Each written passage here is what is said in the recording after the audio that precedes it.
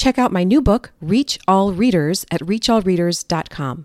When you pre-order, you'll get special access to my Science of Reading mini course. Learn more at reachallreaders.com.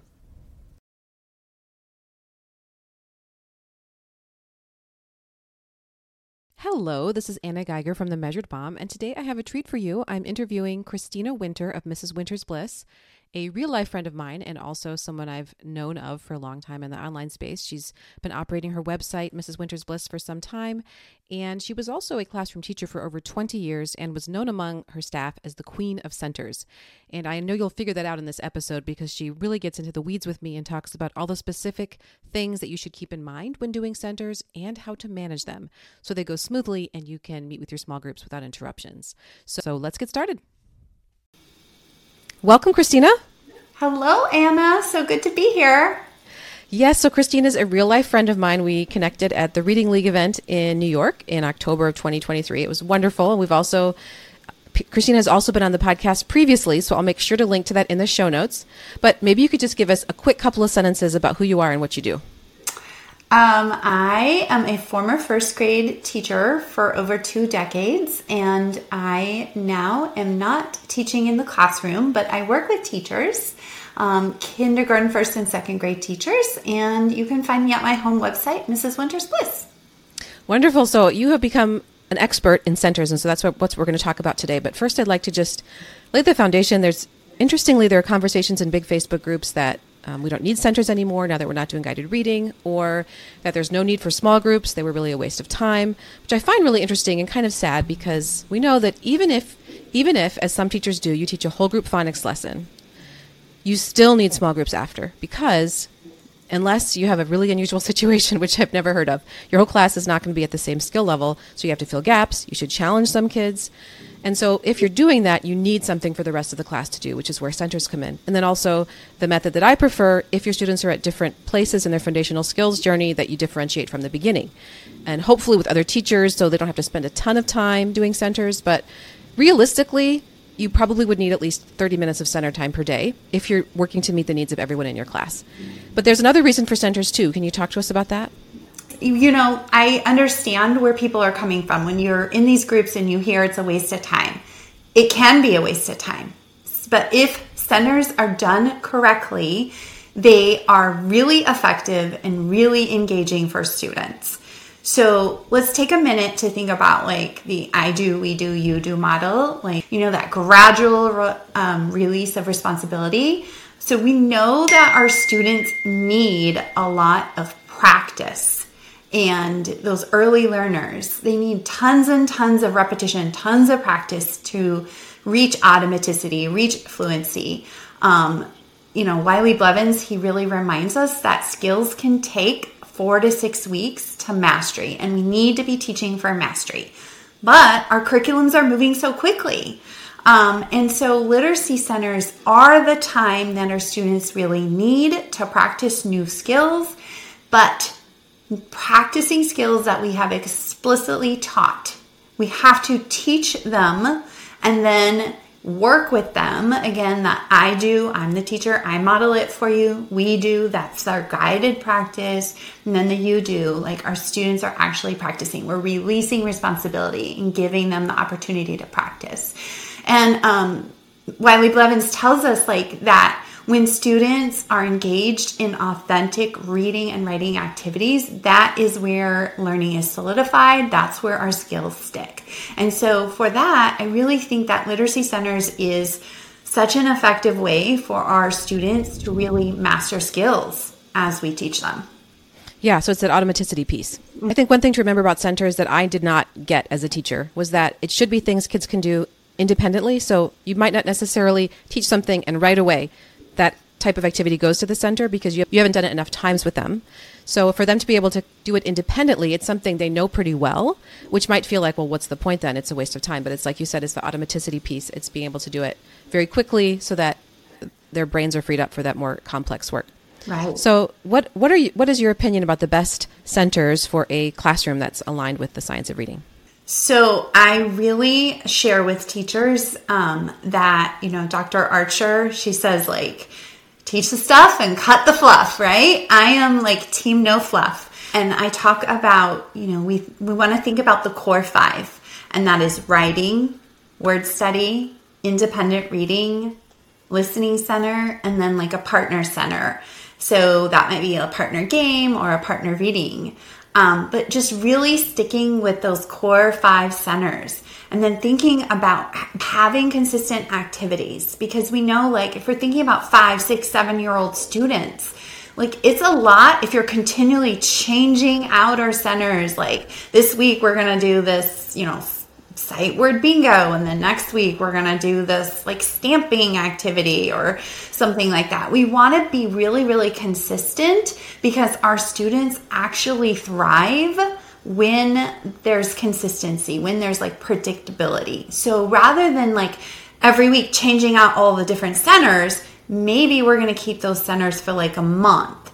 And like you said, like familiar with students, we want to keep the same center for like a month, but then switching out the skills. And those skills that are, the repetition, the practice of what you are actually teaching during your tier 1 instruction with your students. So for example, like you might have like a roll and read fluency center, like fluency phrases.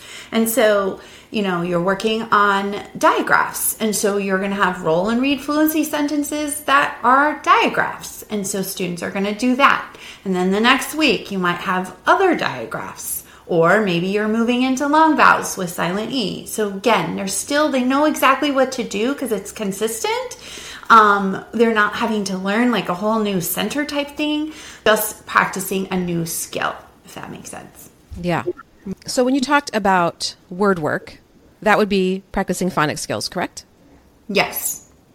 And then tell me a little bit about how you would do a writing center. That's the one I struggle with a little bit, because it seems like there needs to be more guidance for that one. So how do you make that work? I like to do writing based on whatever skills that we're working on. So when we did narrative writing in my class, when I taught narrative writing to my students during writing time, then we could do like narrative writing prompts, or I had like narrative menus or things like that, so they could make a choice but then write their own story. But just kind of following up again on what we're teaching in our whole group instruction. Do I hear a car? It's an airplane. Like, do you live by a train? So can you maybe give us an example of a specific activity that would maybe not be the best choice for a center? Yeah. We do not want to just give our students busy work. Like coloring, we do not want students to be doing lots of cut and paste, where most of their time is doing that like cutting and pasting and gluing activities. We also do not want to be doing activities where students really aren't getting any type of feedback. Meaning, I've seen teachers have these like clip cards where it's like clip on the medial vowel sound or something like that. Well, students could just be clipping and they have no idea if they're doing it correctly or incorrectly, so we want students to have a way, like there's sometimes you can find puzzles or something that only connect if it's correct, right? We also don't want to be giving students, I know teachers might do this, and so we want to move away from that, but we definitely don't want to be putting in a center something that you have not already taught your students or practiced with your students. So I understand why people might be feeling like this is a waste of time. I know there's a lot of chatter. When I'm in Facebook groups, I see a lot of chatter about independent reading. That's such like a waste of time. It's a waste of time. It is not a waste of time if it's done correctly. You have to put a lot of scaffolds. You have to put a lot of things in place so that you do it correctly. I talk about with teachers that, it's really thinking it through before you jump right in. You really have to go slow to go fast with your students. So I read something recently. It was in, I forget the name of the book exactly. It's something like Powerful Writing Strategies for All Students or something like that. It's by Karen Harris and Steve Graham and somebody else. And they said, don't pee, P-E-E, no peeing in the classroom. And what they meant was post, explain, expect, which I was so guilty of that as a teacher and as a mom too. Like Like basically saying, so here's what you do. So here's the poster. Here's what you do. Now go do it. Yes. Without any of the we do in there, right? Just telling them what to do. No, very little modeling, and then just expecting, kind of like at home when I tell them to, wash the bathroom counters, and they're like, okay, I just put my hand over it and it doesn't feel clean. Well, I never showed them exactly how to do it. I just expect them to. What would you say in terms of like, how long does it take to get them started? And you just had them do like one particular kind of center to start and then gradually add more. And how does that work?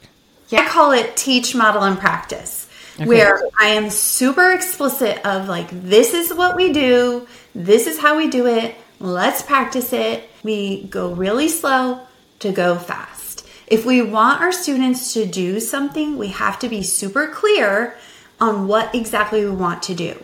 And I know for teachers that feels like, I don't have time for that because I have all these other things I have to do. But really, if you kind of take a step back, move out of the emotional piece, if you really think about it, it's your job. What your ultimate goal for literacy centers is, yes, we want to give our students the opportunity for practice. It's important, but it's also really, really important, like you were saying earlier, that we have the time to meet in our targeted small groups to really help our students, like in that small group. And so if we have constant interruptions, if kids are off task, if kids aren't engaged in meaningful learning opportunities, we're wasting their time for sure. And we know like every minute counts for every kid every single day. So we really have to set them up for success. And we really have to go slow rolling out your centers. For me, it took like a month. Okay. So the first week of school, I probably didn't even start talking about centers because there's so much going on the first week of school. But by the second week of school, I'd have my center chart up on the wall. I'd have all my center cards flipped over. I would say to the students like, friends, we are going to do this thing called literacy centers. I'm going to teach you how we do it. When we flip all these cards over, then we get to start. And so each day during what would be our literacy center block time, what I would have allotted in my daily schedule, I would say, okay, today I'm going to talk to you about independent reading. What is independent reading? And I would talk to them, how do you find personal space? How do you find a book? Where do you keep your book box? All the things, like go through. And I have actually a membership, Leaders of Literacy, and I actually have like checklists of all the things that you need to actually teach. It sounds simple, but it's not. Our kids come with all these varied experiences and all the things. So again, if we want them to, if we have clear expectations, if we want the minutes to count, then we have to really, really be explicit in teaching them every single step how to be successful.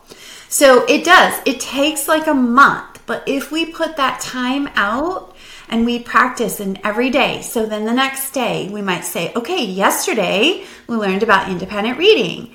And this is what it looks like. Remind me. We might even talk about why it's what happens when you're not independently reading and all of that. And then we might be ready to move and add on another center and practice that together. So I might show them like a writing prompt and talk about what writers do when they're at the writing center. And then after they do that at the writing center, and then we can even practice. Everybody's doing the same thing so we can get like feedback. Another thing I really, really love to do, and the kids loved it, they ate it up, is I would take my iPad at the time or your iPhone and I would record them as we were like practicing, and then I would like pop the video up on the smartboard and we would talk about all of the things that we saw that were proof that our kids were actually doing what they were supposed to be doing, that they were engaged, that they were on task, that they were, learning and working and things like that. So yes, it's a slow process, but so worth it. So does that mean that you wait to do your small group instruction until that month is over and you've really trained them to do their independent work? Yes, I definitely have to wait. Now, teachers, we are very creative, so we will find ways to sneak it in, because at the beginning of the year, we have a lot of that beginning of the year testing and assessments and all of that. So, either I would find times, little pockets throughout the day, or I would just have to be really, really creative. And sometimes I would have to do some like seat work instead of all that literacy center training. Okay. Yeah, because we have to get those assessments done. It's really, really important. But we can't just like throw the kids out there and set these bad habits for them for the rest of the year. That's a really good point, that if you rush into literacy centers without explaining, you could start bad habits that are hard to undo. Mm-hmm. So it may be at the beginning of the year when you need to pull individuals or whatever, that they're doing something that's less, not what we want to see long term, like maybe even some coloring or something, but just knowing that there's a purpose.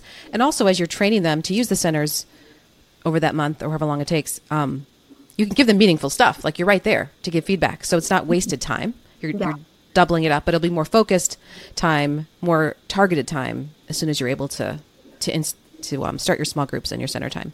Right. And even after, like I was saying, how I like flip the cards over one by one as we're talking about the centers, and then I put the kids' names up there. So it's like a big thing. It's like the grand opening, right? The kids are so invested and so excited. And it's like, we are starting, like, show me now how you're going to, when I call your group, you're going to walk over to your center. And then we all watch group number one as they get their clipboard and they get their paper. And we're like, wow, look how they're getting started right away. Look how they are like finding their own personal space, you know, and all of that. But during that first week, usually that first round of rotations, I try not to pull small groups because I really want to rotate through the classroom. I really want to be there, not to tell them what to do, but to elicit from them, what are you doing? Like, what are you going to do? I see you're almost finished sorting your words on your word activity here. What are you going to do when you're finished? Like, let them tell me. Oh, I see you're having trouble logging into the computer. What could we do? You know, kind of thing like that. And kind of giving them that feedback. I think it really, really makes a difference if we can kind of make ourselves available. Because once that like week is over, I'm not available anymore. And they know that's part of the thing. That you know, there's only certain reasons, you know, there's a emergency that they can come interrupt the teacher. So they know. So when I think about, you know, organizing centers, I've seen different ways. Like some have been like the kids have a folder with a list of all the centers that they're supposed to accomplish during the week, and they just check them off when they're done. Or and so they have a lot of choice about what they do when.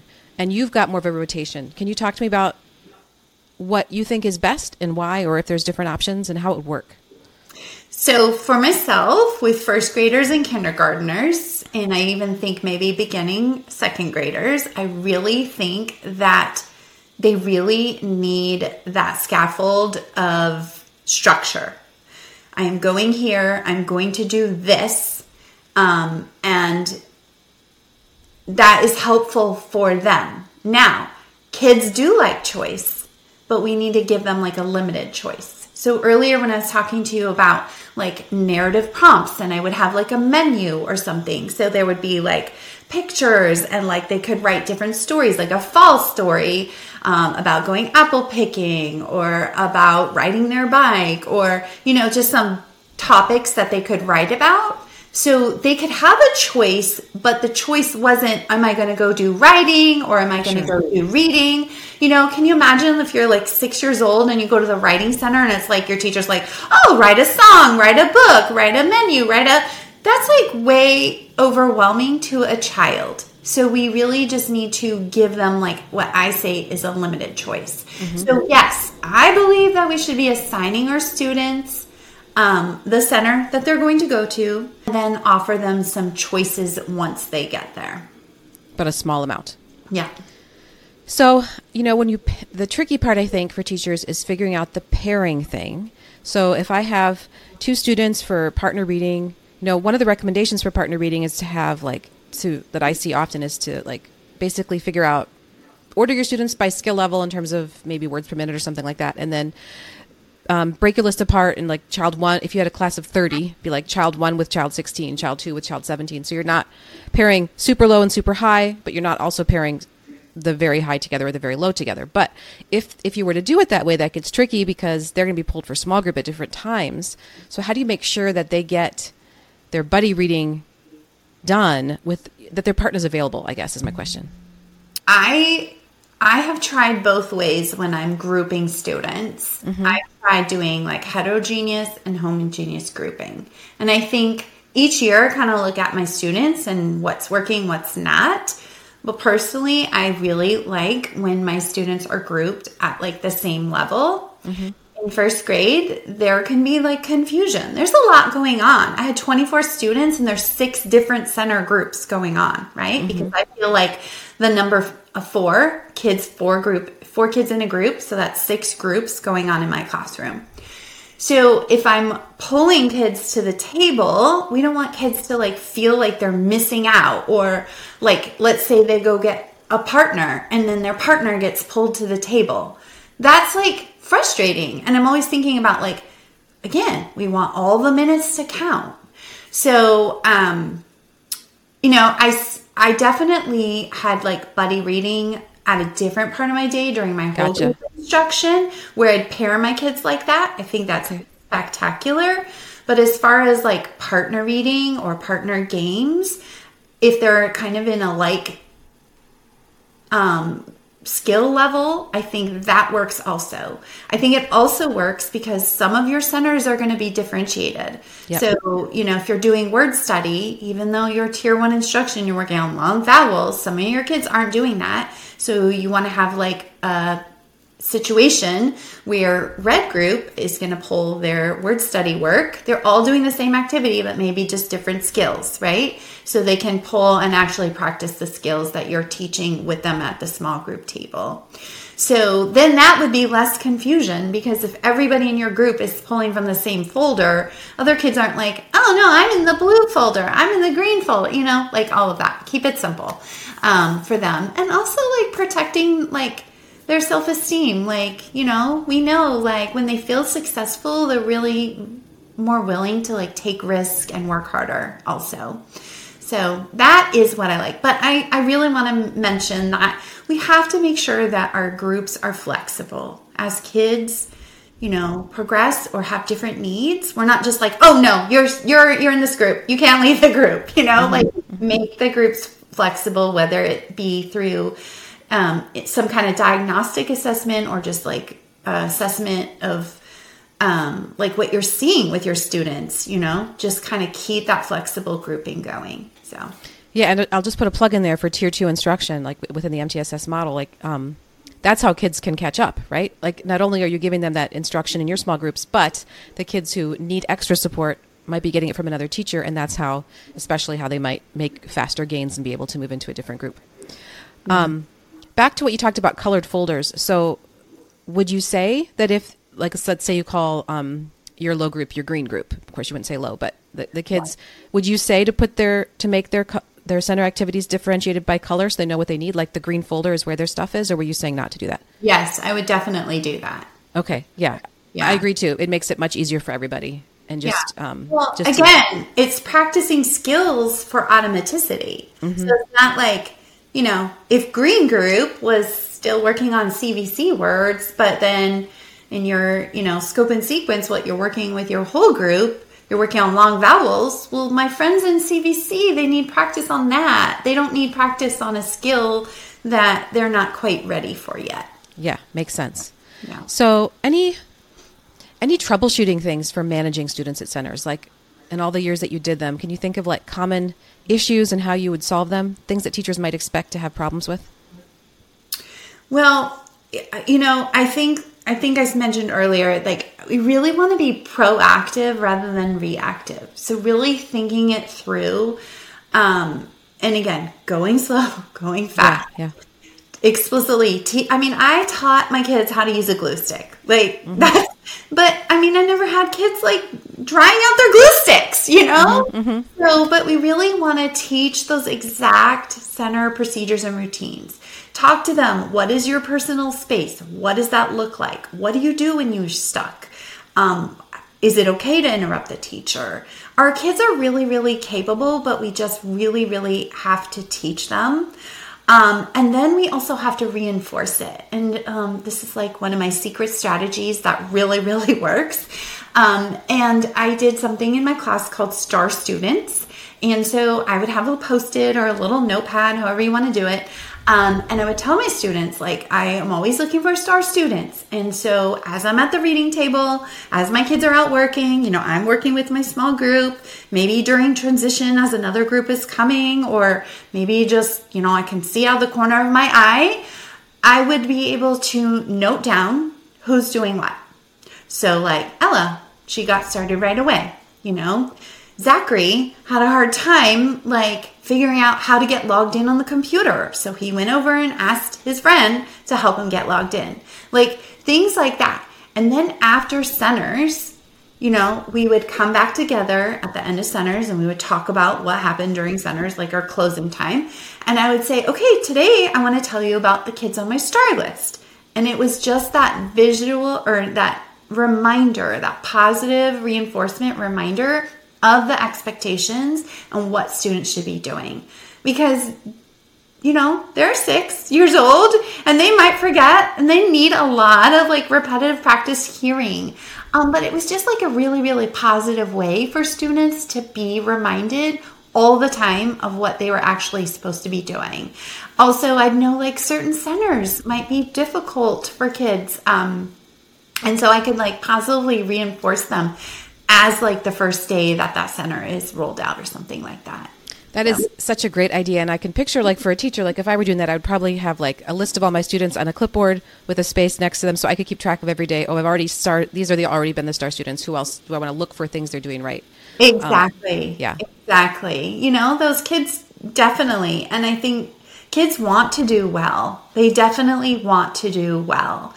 And it feels good for them to be recognized. And so however you want to do that, if you want to do tickets or no tickets or just to cheer, it's up to you in your classroom. But it is really, really powerful.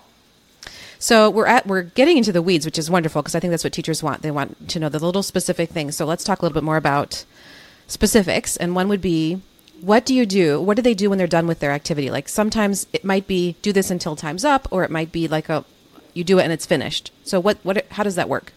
Okay. Again, proactive, not reactive. Mm-hmm. So we're setting our students up for success. So as I'm teaching my students, okay, this is a word building activity that you're going to do at the center. I'm telling my students as we are talking about it before they even go to the center, friends, tell me something you would do if you finished early. Mm-hmm.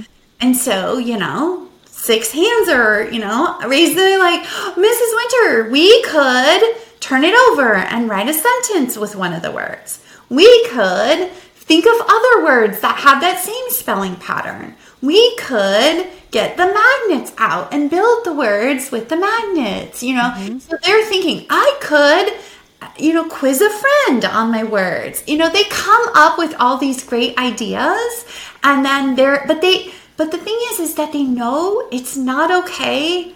We have established it is not okay that you just stop and you just lay on the carpet or you come up and say, Miss Winter, I'm done. That's not okay. If you need to go back and finish other work at your table from earlier, or you want to go read a book, that's fine too. But you must be engaged in learning. So there's never going to be I'm done. Mm-hmm. And another thing is we want to be looking for centers that are a little more open-ended. So if you're doing a writing center, we don't want just a writing center with a prompt where they fill in the missing words. We mm-hmm. want something that is, can be more open-ended, lend itself to different varied levels of students, and talk to them about if you finish your writing, then you can add a picture. Maybe you want to label your picture and all of those kinds of things. Go back and read your work.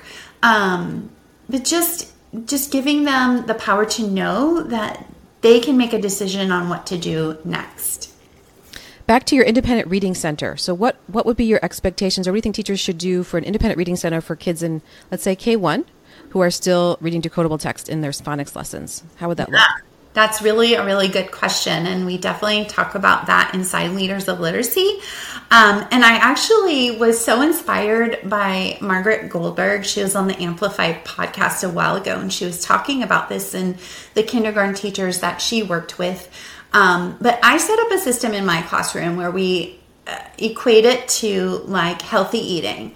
Healthy eating means that we eat like all of our nutritious things that grow our brain first.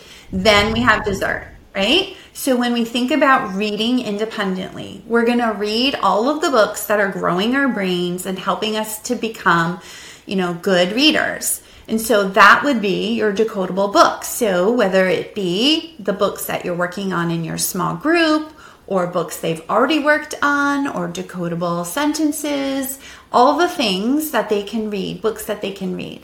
And then from there, Margaret was talking about this idea of book browsing. And so we want to be careful. We don't want to call it looking at the pictures. That's taboo. But book browsing, because our kids can have, if your classroom has like a classroom library and they have access, especially to those nonfiction books, they can still learn a tremendous amount by looking at the pictures. Kids love dinosaurs or butterflies. They can still look at the pictures and get information. Maybe you have access to books that have no words in them, like wordless, like Good Dog Carl and things like that. They could still have an opportunity, like as a dessert, to do some book browsing. Kids love to read books that you have previously read. If I read Tacky the Penguin, they definitely want to book browse that book. It might not be at their level, but I'm not going to say no, you can't read it. But the majority of the time that they are doing their independent reading should be reading the books that they can actually read, working on decoding, right? Making those minutes count for our students. And we have to remember, we're going to call those kids out during the star student time. We're going to say, Anna, I noticed that she read 3 of her books from her book box. And then later, she found that book on butterflies because Anna loves butterflies. Anna, tell us something you learned today when you were book browsing, right? And so kids love it. They love it. So thank you. That is so helpful. So I'm thinking about in your small groups or your whole group, there may be a time then when you're reviewing books, but at some point you might say something like, let's move this book into your center independent reading books, however you do that. It might be in a folder, it might be in a gallon bag, could be in a magazine type box, but they have a place where they get their books from, and there's an expectation, whatever you decide that is. Like, I don't know if you might say read 3 or read 5 or read, 1 of each, and then give them the freedom to. But again, like we said, you'd be practicing that a lot, so they would know this is the expectation. You do have to start with this, and you have to actually read it. Yeah. And you're in that first month, you're really going over that. Yeah. And the kids, that's part of the beginning when you're rolling out the new centers and you're talking to them. Why is it important for us to pick these books to read? We want to become better readers. What happens when we can read? All of these amazing things happen. We can be successful. We can learn. We can do all these amazing things. So there's all this buy-in from your students when you set them up to understand that. What would you say to somebody who said, well, I don't have room for centers? What can you do when you're limited on space? So get creative. No. So, you don't have to have a ton of space. You can just dedicate a certain area. I just really want to say, be consistent. So if your writing center activities, if you don't have a lot of space, put your writing center activities in one of those shower caddies where the kids can grab it and they can take it to their table or wherever, or clipboard, wherever. But just really be consistent on where you put that. So the writing center would always be on that bottom shelf. And, I used to use Ziploc gallon bags. You can just put in some activities in that, clip it up to your whiteboard, and that would be, where they could find it. But just, you want to take all the confusion away. So if you are consistent and you put the things in the same place every time, there's never, I can't find the, where do I, all the things. And there's a procedure they know. So just doing that and just being really thoughtful about the spaces in your classroom. I know that the computers are really exciting sometimes for kids, and so we don't want to put like certain centers where kids are facing the screen, and they can see what's happening on the screen. Because they might get distracted because it almost looks like a video game. It's not a video game, but it's like exciting to see even when kids are wearing headphones. So really be thoughtful in how you lay out your room. I like to put my writing center, if you do have a writing table, like a table, I like to put it like facing the wall, because kids are not like looking out into the classroom. They're like looking at the wall. Then the wall can have like anchor charts and things like that also on the wall. But thinking about just being really, really thoughtful, even thinking about like the patterns of traffic in your classroom and spacing kids out. You know, sometimes like we'd have like a build a poetry center, you know, or something like that. So thinking about like where that would be out of the way of traffic and things like that too. So when you did centers, did you when you were finishing up your small group, did you have like a warning time, like where you said, oh, time to transition to set or clean up or anything like that? Absolutely. Again, because I'm like super type A. So I started off the year always in first grade with like very structured. So I would do, you know, round one where I'd work with a small group. The kids are doing center one, they're station number one. Then I would ring a bell. I tell my kids, hands on your head. And so look at me. And then I would tell them like, okay, friends, great job. Let's clean up and move on to center number two. If you forget where you're going, go up to the center chart. So really, really structured at the beginning. And then soon I would just ring a bell and they would just move. And then soon it's like this release of responsibility, giving it over to them. By mid to the third quarter of the year, I would start putting one of those timer clocks where it kind of counts down the minutes. You've seen those. And I would just mark it with like highlighter tape. Like this is where center one is going to be finished. This is an approximation. Let's talk about the word approximation. If you have a few more words to write in your story, do you have to move exactly when kids are so literal, right?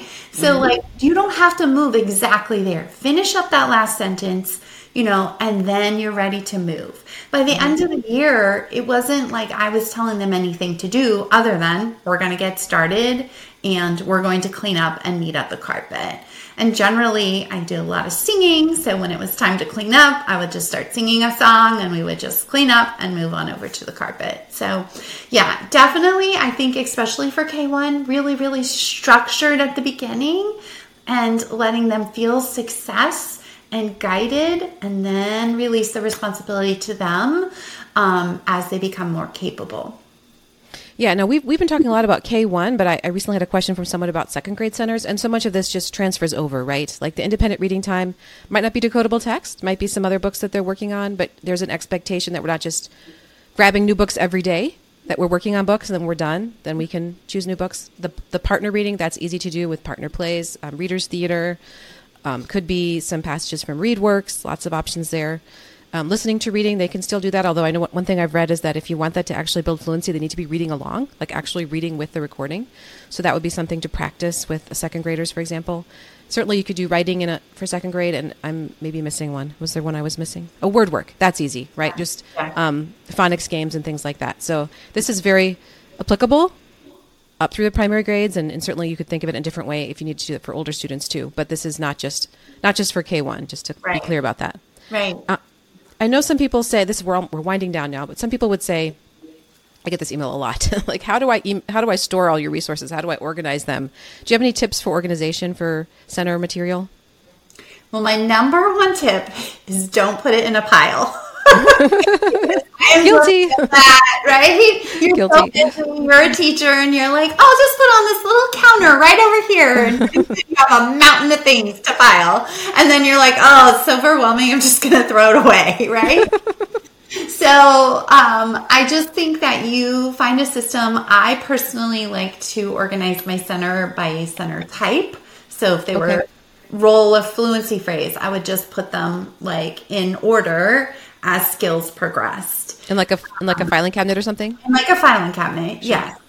But some people like to do it seasonally, like that works too. But just figure out a system and then keep up with it. And you can even teach parent volunteers. If you're lucky to have a teacher assistant, as you're changing out new centers, you can teach them, this is my system. Could you help put this away during those times, those minutes that they have? But just really keep up with it.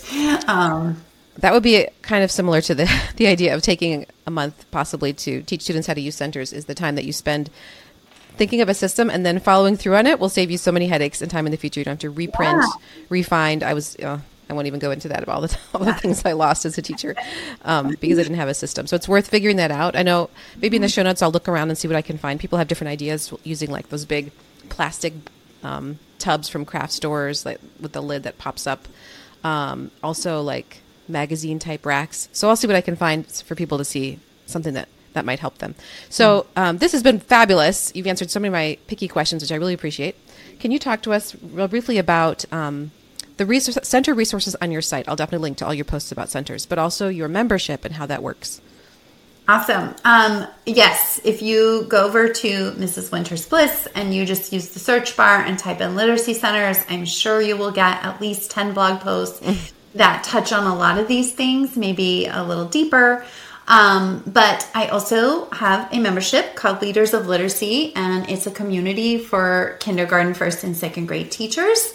And I have a whole video course that walks them through step by step how to, what are the good centers, how to plan for centers, how to prep your centers quickly, how to organize, how to get your groups, how to launch, like those step-by-step, those like checklists of all the things that you need to teach, model, and practice with your students. So that's all there, but the members also love that they get meaningful center activities that are already created. And I'm really mindful. We don't want teachers on Sunday afternoon cutting out snowballs and the sort. We want them to be effective, but like low prep, because teachers have so much to do. So we have created really meaningful activities, but are as low prep as possible, not fluffy, meaningful for students. And we open the membership 3 to 4 times a year because we like to really welcome a new cohort of teachers in, make sure we can support them with everything they have. So I can provide a link and you can share that also if anyone is interested. Well, thank you so much, Christina. This was fabulous.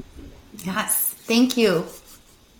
You can find the show notes for this episode at themeasuredmom.com/episode 160. Talk to you next time. That's all for this episode of Triple R Teaching.